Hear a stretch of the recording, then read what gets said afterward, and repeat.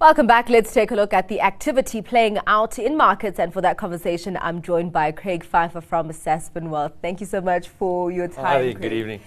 I'm quite surprised by the weakness that we are seeing in the rand, but also the upbeat mood on the financials on the JSE, and also looking at the resources.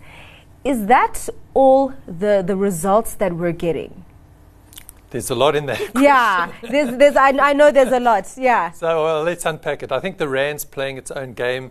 A fair amount of domestic factors probably in that at the moment. Yeah. Low growth, budget coming up, grey listing talk on Friday, maybe some bit of negativity around the rand on the back of that. But it is also a risk-off type of environment we've been in probably for the last fortnight now. When the dollar's improved, it went to its weakest level, about 110 to the euro. It's now at 106, which just indicates, the stronger the dollar goes, the worse the rest of the markets are probably doing. Bond yields are probably ticking up, and that's what we've seen. I don't think the financials, there's really a story there. Right. It was a small positive on the day when largely everything was down, but maybe also just a safe place to hide, good dividends. Yes. I don't know, we're making up a story now, but it was marginally up today. And the resources, Yeah, the resources, the resources have been extremely volatile over the last week, the last month, and it is all about where's global growth going? What's happening with China? China's closed, China's reopening. Is that, how fast is it going to reopen? How fast is the demand going to come back for commodities? Is their property sector going to improve and demand more of these iron ore and all of these other commodities? Yeah. So I think that's, that impacts the commodity prices, and we've seen big swings in those. Coal prices have probably halved in the last little while. If we look at the numbers from Anglo Platts earlier this week, from Kumba, from BHP Billiton as well, if we look, I just remember Anglo Platts, their basket price in rands was up 2%, but it was down, in dollar terms down. Yeah. And the revenues of the BHPs and the Kumbas are down sort of 30% on the top line on the back of, lower iron ore prices and generally commodity prices. Yeah, and what actually did you think, and what are you thinking of the future when it comes to BHP and Kumba counters that are cyclical? And of course, you have these dynamics playing out with earnings dipping because they also come from a high base in the previous comparative period.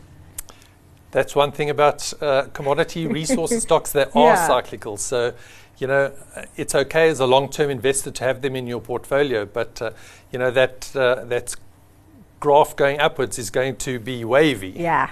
We've been riding the crest of a wave for some time, and now we've kind of come down the other side for a little bit. Global growth is slowing this year. We know that, so going to be less demand for commodities, and the prices have reflected that. Yeah. But it will pick up again in time. That's the nature of those economic cycles and commodities. Let's go into Sasol. Of course, they're benefiting from a high oil price, but they also have depressed chemical prices. But is the main pressure point here, and just looking at how negatively investors have been looking at Sasol, is it all in the operations? It is. I think that's the focus at the moment. I think if you go back a year or two, it was all about the debt and the balance sheet, and they had the boon of these high oil prices, energy prices, which kind of got them out of that. They got a little get out of jail free card there, got the debt down, paying the interim dividend of R7, as you mentioned. So balance sheet, financials look to be okay, but now it's about generating those earnings. But it is the operational issues on the ground, and they apart from being prone to the prices of the commodities that they sell, it's about actually getting it done and refining and producing, and that's where they seem to be having a few hiccups at the moment. So we're looking into how then they're going to make that situation better. Let's go into Aveng. Of course, the construction industry is one that people are quite cautious on, particularly the counters that have moved to Australia. But you have Aveng really seeming that they're making a meaningful turnaround here. We saw even the market's reaction. I think at some point that share price was up about 12%. 12% is what I Yes, and they're talking about being in a debt-free position after the sale of Trident Steel.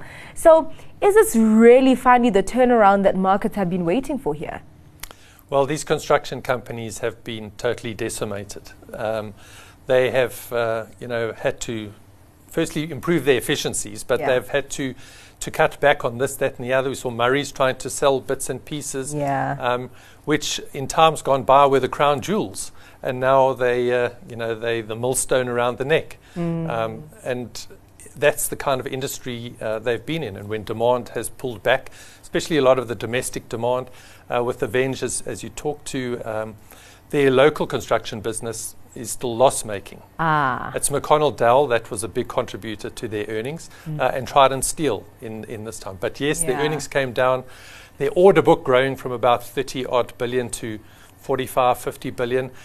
So that's important, but you have to turn your order book into revenue, and you have to get the job done and get it done profitably. And that's sometimes where the environment has tripped them up. Just the poor economic environment. And very, very interesting that they're getting most upside from Australia, where lots of companies have failed. All right, let's get into your stock pick for today. My stock pick is the United Health Group, offshore US company, global company really, but it's a Discovery-like type company in the healthcare space. And just looking at one's asset allocation or sector allocation in your offshore portfolio, even your local portfolio. When the markets were tough, we went into all these defensive stocks, being defense and pharma care, healthcare, and those stocks did well and propped up portfolios. But they've taken a bit of a back seat now when all other high flyers have come back at the start of this year. But I think a stock like United Healthcare, it was up to $550. It's back to $500. I think it's got some scope to go back there. All right. Well, thank you very much for your time and for your analysis today, Craig. That was Craig Pfeiffer from Sasfin Wealth.